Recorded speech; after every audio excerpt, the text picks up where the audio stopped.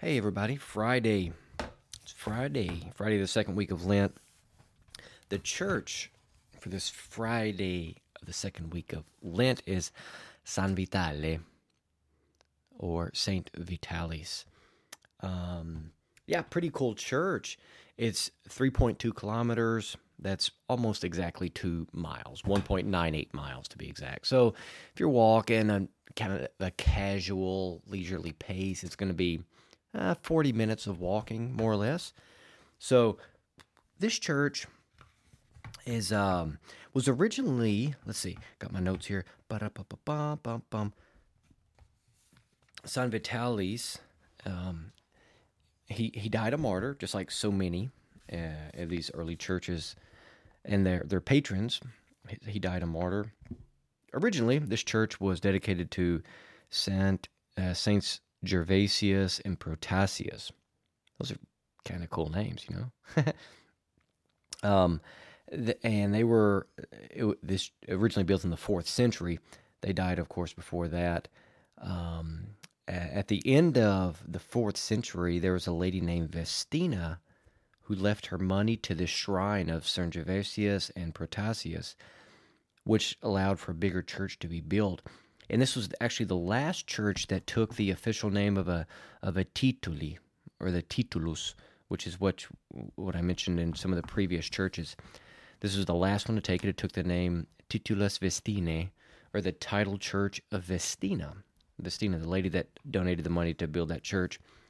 And let's see, it was Pope Innocent I in the early 5th century that dedicated it, this new one. And he gave that name in her honor, in the honor of Vestina. Originally, the church opened up right up to the road, but eventually they built some, like a front porch to it. Now it's kind of neat. You have to go downstairs, probably, I don't know, 30 different stairs, 40 stairs, maybe like 2 floors, a floor and a half from actually the level of the road. It's just crazy how over 2,000 years, how just the city keeps getting higher and higher. Kind of weird. I'm just thinking of like the story of the Tower of Babel. Like they want to build this high place, and over time we continue to grow higher and higher, trying to make a name for ourselves. Isn't that something else to reflect on? Anyhow, sorry for going down the bunny holes, but this church of San Vitalis, San Vitale or Saint Vitalis, he died as a martyr, as I mentioned just a second ago. There's a number of histories about his martyrdom, and they say that it took place in the early 2nd century. He was a man of pretty good social standing, so he would have had some money. Some people would have respected him, but he was also a Christian, and he wasn't afraid to encourage the other martyrs that were about to be martyred.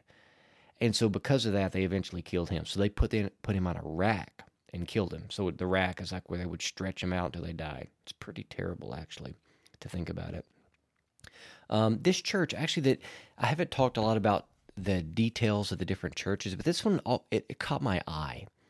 The first year I went there, and then every year after that, or every visit, not just every year, multiple times, go to visit it. But every time I go to visit it, it would catch my eye because on the walls of the inside of this church are all these different paintings of the martyrdoms of saints, and they're pretty pretty graphic, whether it's lions eating somebody, or a fire, or somebody getting their skin ripped off or their head chopped off. It's pretty darn graphic. So you walk into this and it's almost like a chamber of just like death scenes, like crime, which is of course what it was, what the enemy did. They killed our brothers in the faith, our sisters in the faith, for being Christian. But we see those images, and although they're gruesome, we see them as a sign of hope, because they remind us that death is not the end. Death is not the end, but rather the Lord. The Lord is the final end. And the way we live in this life will determine on how we're judged at the end.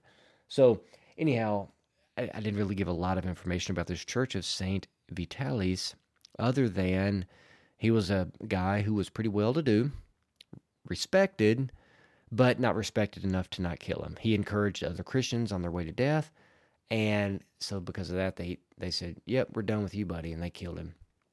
Um, and on the inside of the church are just a bunch of paintings of all these different martyrdoms. A cool thing, if I remember correctly, I could be wrong, but I think this is the church that had its floor covered with leaves.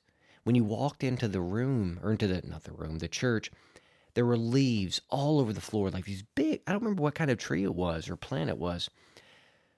They looked almost like magnolia leaves, magnolia tree leaves, but there was a smell to them. So I'm not sure what kind of tree they were, what kind of plant they were, or leaves they were, but it was some sort of pretty strong, hardy tree, and they would put these leaves all over the floor.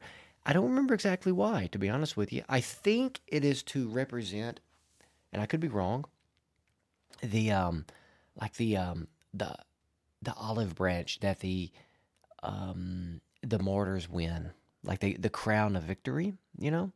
Like Saint Paul talks about the runners in the world, like run a race for a crown that will perish, but we run a race for a crown that will not perish.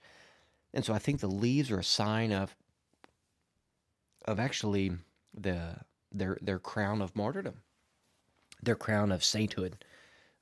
I could be totally wrong with that, and if so, I'm sorry. But anyhow, cool church, Saint Vitalis. It's a 2 mile walk. Get out there, walk around, pray a little bit. God bless y'all. Adios. We'll see y'all tomorrow.